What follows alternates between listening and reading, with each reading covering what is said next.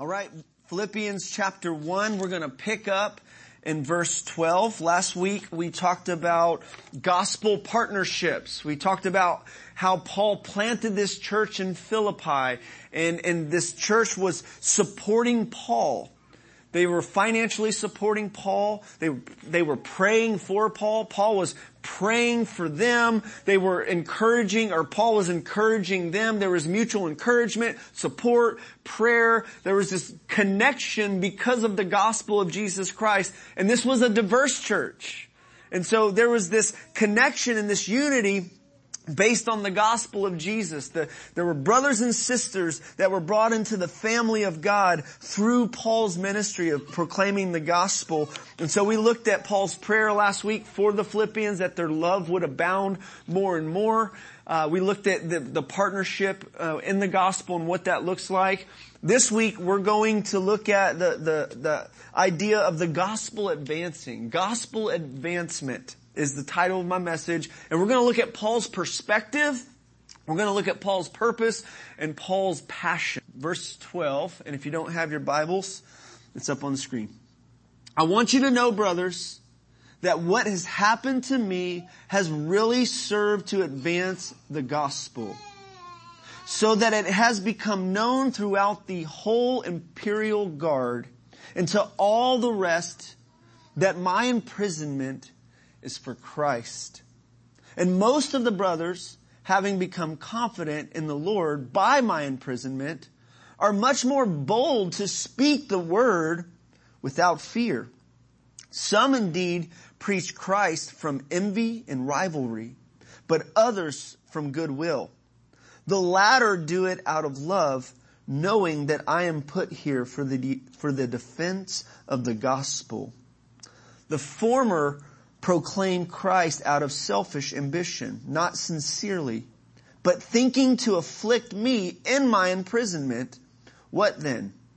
Only in every way, whether in pretense or in truth, Christ is proclaimed, and in that I rejoice. Yes, I will rejoice, for I know that through your prayers and the help of the Spirit of Jesus Christ, this will turn out for my deliverance, as it is my eager expectation and hope that I will not at all be ashamed, and that with full courage, now as always, Christ will be honored in my body, whether by life or by death. For me to live is Christ, and to die is gain. If I am to live in the flesh, that means fruitful labor for me. Yet which I shall choose, I cannot tell. I am hard pressed between the two. My desire is to depart and be with Christ, for that is far better. But to remain in the flesh is more necessary on your account. Convinced of this, I know that I will remain and continue with you all for your progress and joy in the faith, so that in me you may have ample cause to glory in Christ Jesus because of my coming to you again. And all God's people said, Amen. You know, I said that this is one of the sunniest epistles that the Apostle Paul has. There is a very positive tone in this epistle, even in the midst of imprisonment and affliction and folks trying to do stuff mean to the Apostle Paul. There's this positive outlook, this positive perspective, one of joy, and joy is one of the key themes throughout this epistle. Joy in the gospel. Because of the gospel, the good news of great joy. And here's the big idea. This is where we're going today from the text. The gospel will advance even in the face of opposition, and this is a reason to rejoice and not lose heart. The gospel is going to move forward. It's going to advance even in the face of opposition, even in the face of persecution and imprisonment and even death. The gospel is going to spread. It's interesting that throughout history, when persecution has come to the church and affliction has come to the church and the enemy and the world has tried to stamp out the gospel and stop the gospel and stamp out the church and annihilate the church. Christianity just seems to spread more and more as the fire of persecution gets turned up. It's like wildfire. Just, more and more people become Christians. Like in China. There's persecution in China, and then Christianity just seems to just spread more and more, even through the death of other Christians.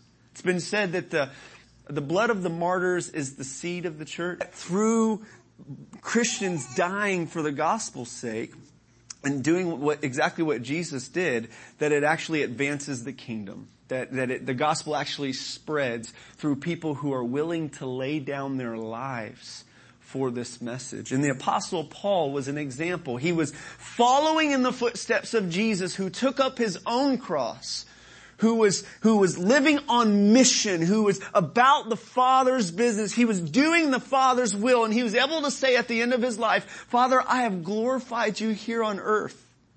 I've glorified you here on earth. I have finished the work that you've given me to do. And don't we want to be able to say that at the end of our lives? And don't we want to hear from our Lord, well done, good and faithful servant? We do. We long for that. So here's Paul's perspective. Paul's perspective is verse 12. He says, I want you to know that what has happened to me has really served to advance the gospel. Paul's perspective led him to have joy and stay the course in the face of affliction and imprisonment. Now remember, this church started when Paul and Silas were thrown into jail and beaten. Okay? This just seems to be a trend throughout Paul's ministry and life. He's just getting beat down, thrown in jail. People are attacking him, coming at him. And what are they doing? Acts 16 verse 25. Paul and Silas were chained up after having been beaten, and they're praying and singing hymns to God in the midst of persecution, and God causes an earthquake, and the jailer and the people in his household get saved, and the Philippian church gets started. Okay, so that happened to Paul when he first planted that church, but then 10 years later or so, this has continued to happen to Paul. Things like this, right? And this time he was in prison, and he was writing from a jail in Rome. He wanted to go to Rome as a preacher, not as a prisoner. Okay, he wanted to go bring the gospel to Rome. He wanted to go to Jerusalem, okay, like Jesus, but he also wanted to go to Rome because Rome was the superpower of the day. In the first century, they had basically conquered the whole world, right? So they were in power, and Rome had influence. And so Paul wanted to reach cities, plant churches in influential cities so that the gospel would spread. And there was this system, the Roman roads, that would go throughout the world, paved roads that had been created. It's been said, all roads lead to Rome, right? And so there was this system, traveling system that was set up to where the gospel could go out effectively from that place. And Paul wanted the gospel to go there, but he probably wasn't planning on going there as a prisoner, probably didn't want that necessarily. But he says, I want you to know, brothers. Perhaps the Philippians were discouraged, like, man, brother Paul's in jail again. Like, God, why are you letting him go to jail? What's he doing wrong? He's serving you. He's being faithful. Why is he in jail, God? And Paul's writing to them saying, I want you to know this has actually been good. It's been good for the advancement of the gospel, because the gospel's going forth. It's advancing more people. Look at verse 13. It has become known throughout the whole imperial guard and to all the rest that my imprisonment is for Christ. So Christ's fame, the fame of Jesus' name, was spreading to the most influential places in the world at this time through Paul's imprisonment. And Verse 14, and most of my brothers, having become confident in the Lord by my imprisonment, are much more bold to speak the word without fear. Courage is contagious, isn't it? So is fear, by the way. Fear will spread like the spies, the Israelite spies who went to spy out the land. They doubted, they were afraid, like, no, we can't do this. They had their eyes on the circumstances versus their eyes on their big God, their great God, except for a couple of them. Paul had his eyes fixed on Jesus. He was surrendered to the will of the Father, and he had a perspective. This is his perspective here. That God is bigger. God is sovereign. God is working, and the gospel's going to go forth even through affliction, even through adversity. And so he says, you know, I can rejoice in this. That the gospel's going forward. This led him to stay the course. By the way, if you're going through some trials right now in your life and things are hard, this is what you need. You need God's perspective. James tells us when you're going through trials, count it all joy. That's easier said than done, right? Count it all joy, my beloved brothers, when you face various trials, knowing that the testing of your faith produces patience. That's easy to quote. But to actually do when the heat of trials is turned up, when you're in the oven and it's you, and it's your health that's being attacked. It's your finances that you're struggling in, or it's your relationships, your marriage, your children, your job that you just lost or it became harder. It's harder to do, right? To rejoice in those times. But what James tells us and what Paul had here, James says if you're in that, ask for wisdom. Ask for God to give you His perspective on this whole thing because He's working something in you and there is a reward that will come from faithfulness. So you can be joyful. You can be confident. You can have courage even in the face of adversity, persecution.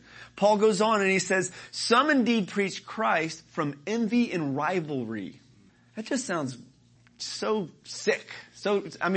Some preach Christ from envy and rivalry. You're talking about Jesus and you're doing it out of motives of envy and rivalry? But others from goodwill. The latter do it out of love, knowing that I am put here for the defense of the gospel. The former proclaim Christ out of selfish ambition.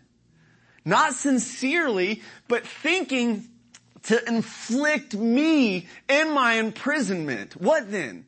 Only that in every way, whether in pretense or whether in truth, Christ is proclaimed, and in that I will rejoice. Wow. That's a perspective that helped Paul to rejoice, that Jesus' name and fame was being spread. And when His name and fame is being spread and when the gospel is advancing, people hear it, people believe it, and people get saved eternally, even through preachers who are preaching with impure motives. Now they may not get a reward for doing what they did. That might be works that are burned up at the judgment. But God will still use the seed of the word regardless of how flawed and broken the farmer is or the preacher is sowing the seed of God's word. The power's in the seed of the word, right? I got a friend who got saved at Joel Osteen's church. For real. Like when he told me, I was like, are you serious? Okay, let's go through the gospel real quick. Make sure you understand this. He got saved at Joel Osteen's church. This brother went to seminary. He's a licensed counselor. He's a godly man, has a godly family. But God worked through that church. God can do that. God is sovereign when it comes to salvation. He can save anybody He wants. And He does it when Jesus' name is proclaimed, when the gospel's proclaimed. Now we want to make sure people get the message straight. And those of us who are getting it out, we want to make sure we're getting it straight. We're not distorting it here. But Paul said, I'm going to rejoice, even if the motives are wrong that these guys are preaching Christ. I'm rejoicing in that because it's not about me. It's not about me. If it was about Paul and building Paul's kingdom, he wouldn't be able to say it, and I rejoice. Because they're like trying to afflict me. They're trying to, my reputation is kind of getting hurt through through these guys and their insincerity, their pretense. So this is a perspective that we need, that God is working, God is sovereign, God is advancing the gospel. Though we may be chained up at some point, the word of God is not chained. The gospel will move forward. Amen? Steve Lawson has a little commentary and he says this. He says, Paul lays his head on the pillow of the sovereignty of God and he sleeps well on it. Paul lays his head on the pillow on the sovereignty of God and he sleeps well on it. The idea that ultimately God is in charge and God is working through all kinds of things for our good, to advance the gospel, for His glory, God is working, right? And so this helps us. The perspective of sovereignty helps us rejoice in our trials, in our persecution, in our affliction. The Lord reigns. Let the earth rejoice. Nobody else reigns over all the earth. Nobody is ultimately in charge except the Lord Himself. And in this we rejoice, especially as there are world leaders who get set up and put in place that kind of make us concerned about what's going on in the world. But the Lord reigns. We will rejoice in that. We can lay our head on the pillow of God's sovereignty and rest that while we're sleeping, He still has the whole world in His hands and we don't have to help Him make sure He not drops it, right? He's still holding it all together.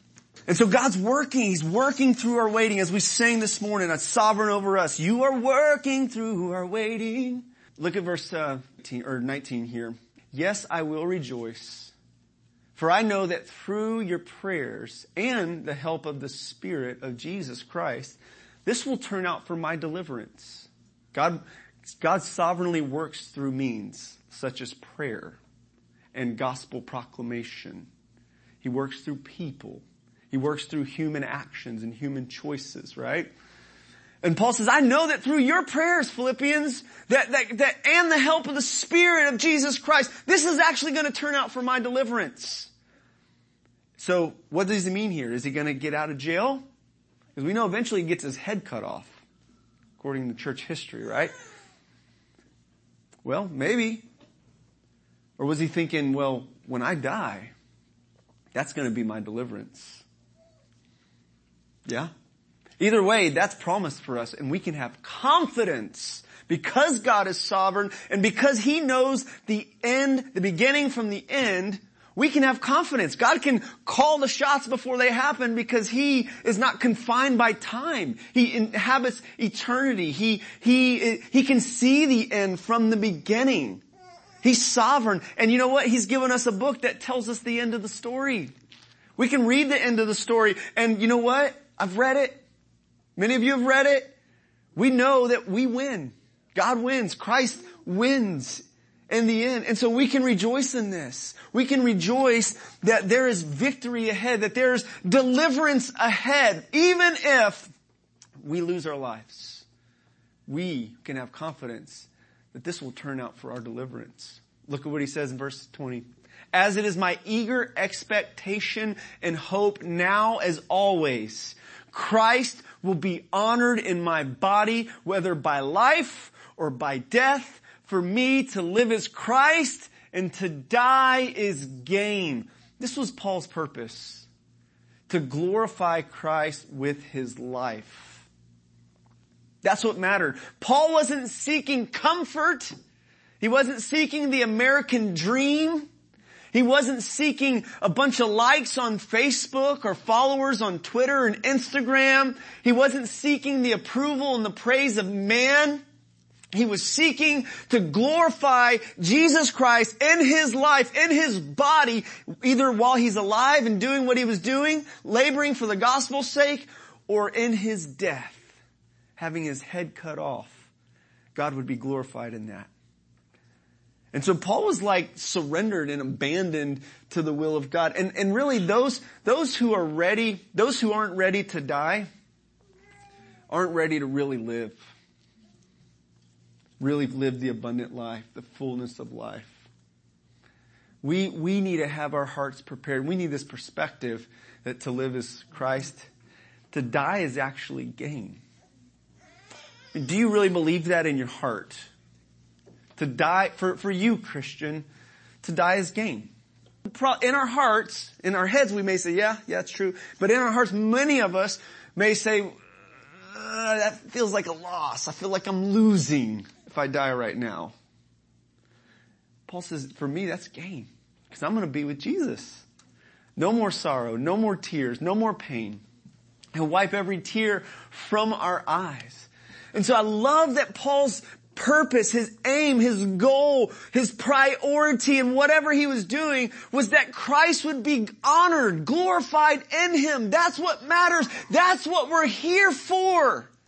We are here for something so much bigger than just ourselves, just our own happiness or just our own comfort. And by the way, God's glory and our happiness and joy aren't at odds with one another. I love John Piper's quote that God is most glorified in us when we are most satisfied in him.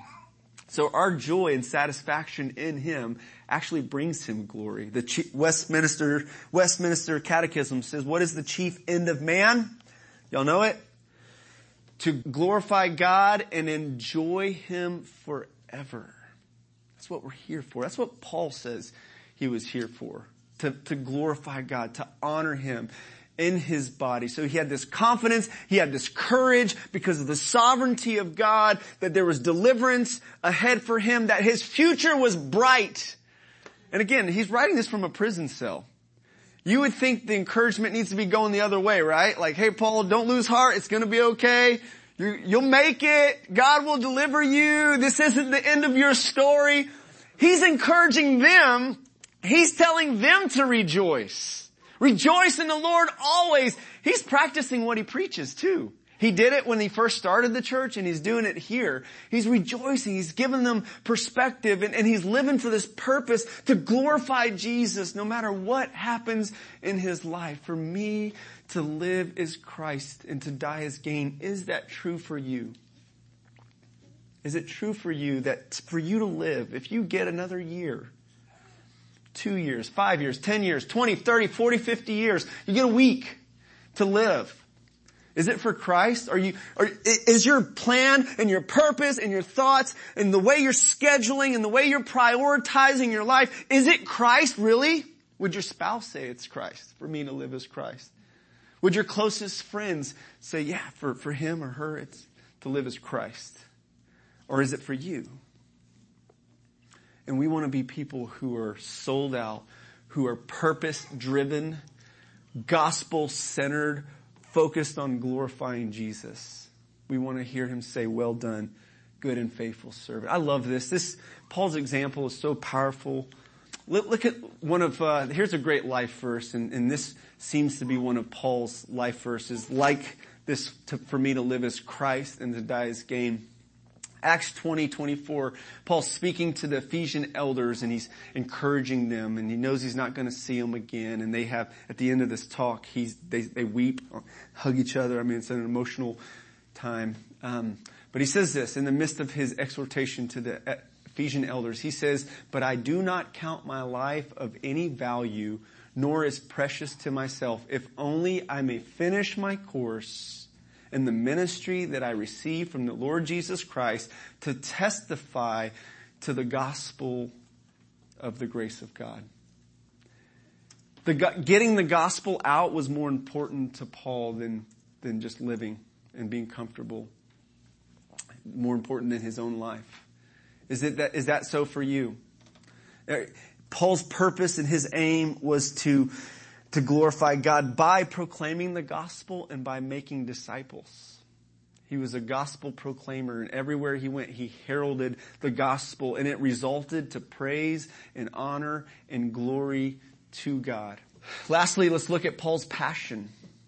Purpose produces passion, by the way. Purpose produces passion. Verse 22, he says, if I am to live in the flesh, or the body, that means fruitful labor for me. More people impacted through the gospel message. More disciples made. Yet, which I shall choose, I cannot tell. I'm kind of torn here, guys. I'm hard pressed between the two. My desire is to depart and be with Christ. For that is far better. But to remain in the flesh is more necessary on your account. I love that. He's thinking about somebody else. Convinced of this, I know that I will remain and continue with you all for your progress and joy in the faith, so that in me you may have ample cause to glory in Christ Jesus because of my coming to you again. Paul's passion was to know Christ and to make him known. YWAM, Youth with a Mission, one of the largest missionary organizations in the world, that's their vision or mission statement. To know Christ and to make him known. It's a great one. It's a great aim in life. It's a great passion to have. And we hear this coming out more in Philippians chapter 3. Paul counted everything, all his achievements in life as dung. No, you got your bachelor's degree, your master's degree, your doctorate, your PhD. It's dung. It's all dung. All my righteousness, all my achievements, everything, it's all dung compared to the excellency of knowing Christ Jesus my Lord. That's what matters most. That's what Paul was passionate about, was knowing Jesus and making him known. His desire was to depart and be with Christ. So if he were to die, it would be gain, because he would be immediately in the presence of God, where there's no more chains, no more sickness, no more sorrow, where there is a world of perfect love awaiting for the saints. A world of everlasting joy. A world that doesn't have hurricanes and tornadoes that destroy our homes. A world where we don't have bodies that get sick and break down and die. A world where there's not war and famine and injustice and racism. A perfect world of love. That's what awaits us. And the best thing about that world is that we get Jesus. We get to be with Jesus. We get to know him more deeply and fully than we ever have. We'll see him face to face. Those of you who are married and you went on a honeymoon, you may have went to a great place like Hawaii or, South America somewhere, New Zealand or whatever. The best part of the honeymoon is that you get to be with your spouse, your love, right? Not just that you get to go to this great place. That's nice, but what would it be like to go to that great place without them? It would be worth it, right? And in heaven, we don't just get all the streets of gold and all the pleasant things about heaven. We get Jesus. That's our greatest joy. In his presence is the fullness of joy. That's what matters most, isn't it? We get Jesus. We get Jesus then, but we get Jesus now. And we want to live for Jesus now. We want to give him glory now. We want to lay down our lives for him now because he's worth it. When we get to heaven, there's one thing you can't do in heaven. What is it, guys? Y'all know this. You evangelize, preach the gospel to people who don't know Jesus. Because if you're in heaven, you know Jesus. You got salvation through grace, by grace through faith, right?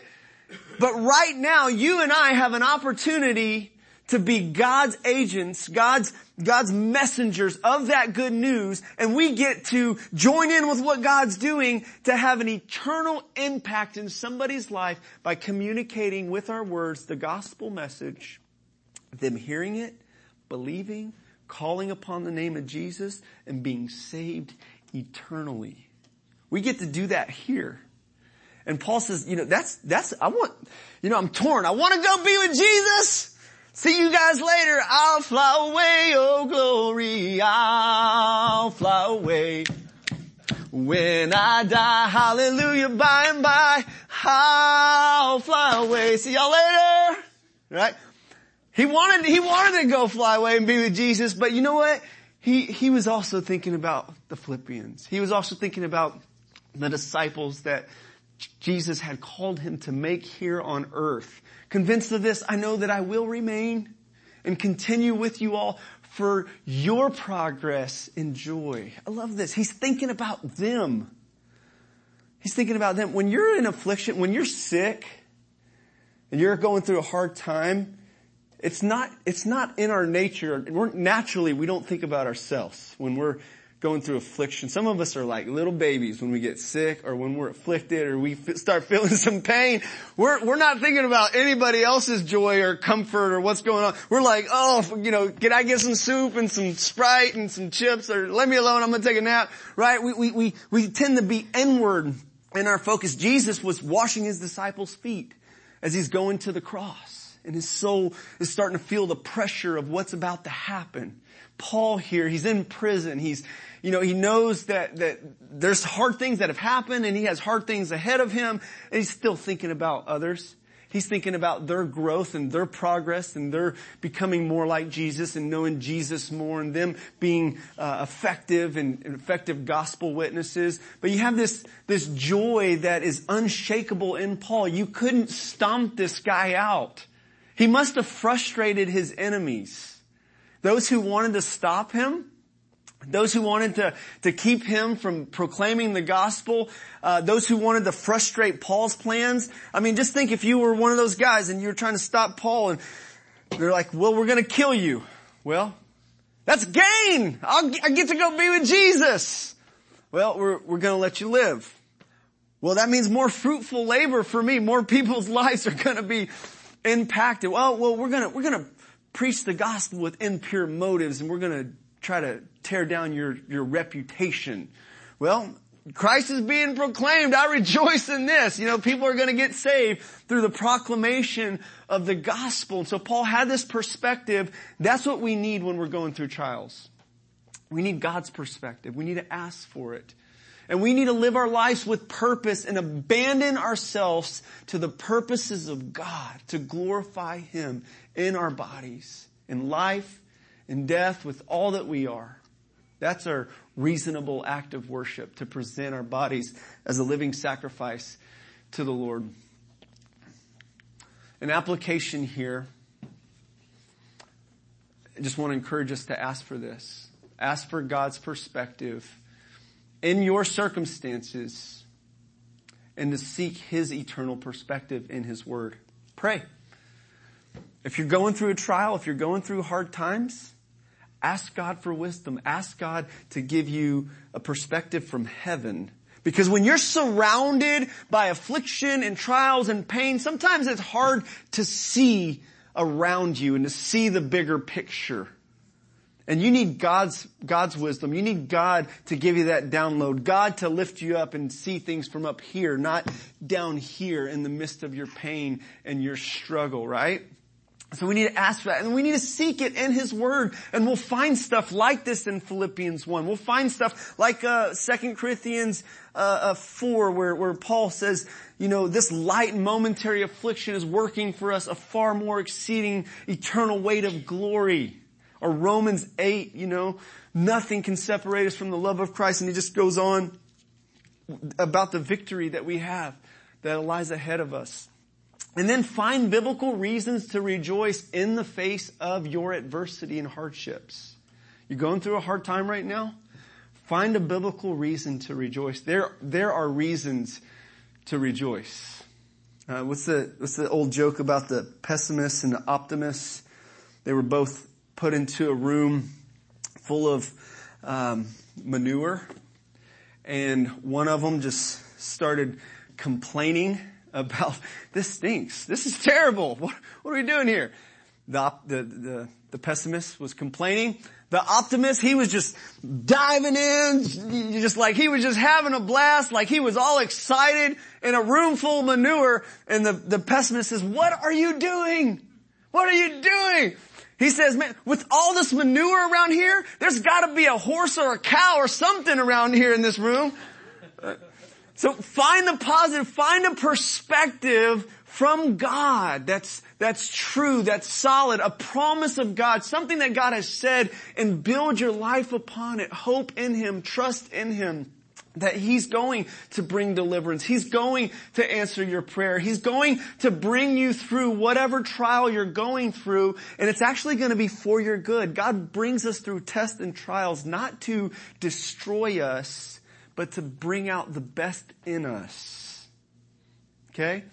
and to advance His gospel and to spread the glory of His name throughout the world. I heard Tony Evans saying, the way that God tests us versus the way the enemy tempts us with sin, and God tests us to bring the best out in us.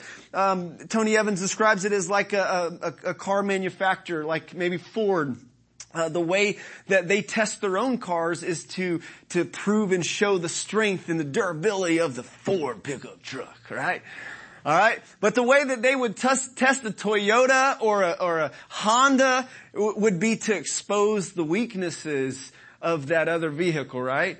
And God works, He tests us to develop Christ-likeness. He's working in us. He's shaping us. This is a reason to rejoice. Count it all joy, my beloved brothers, knowing, when you fall in the various trials, knowing that the testing of your faith produces perseverance. All right?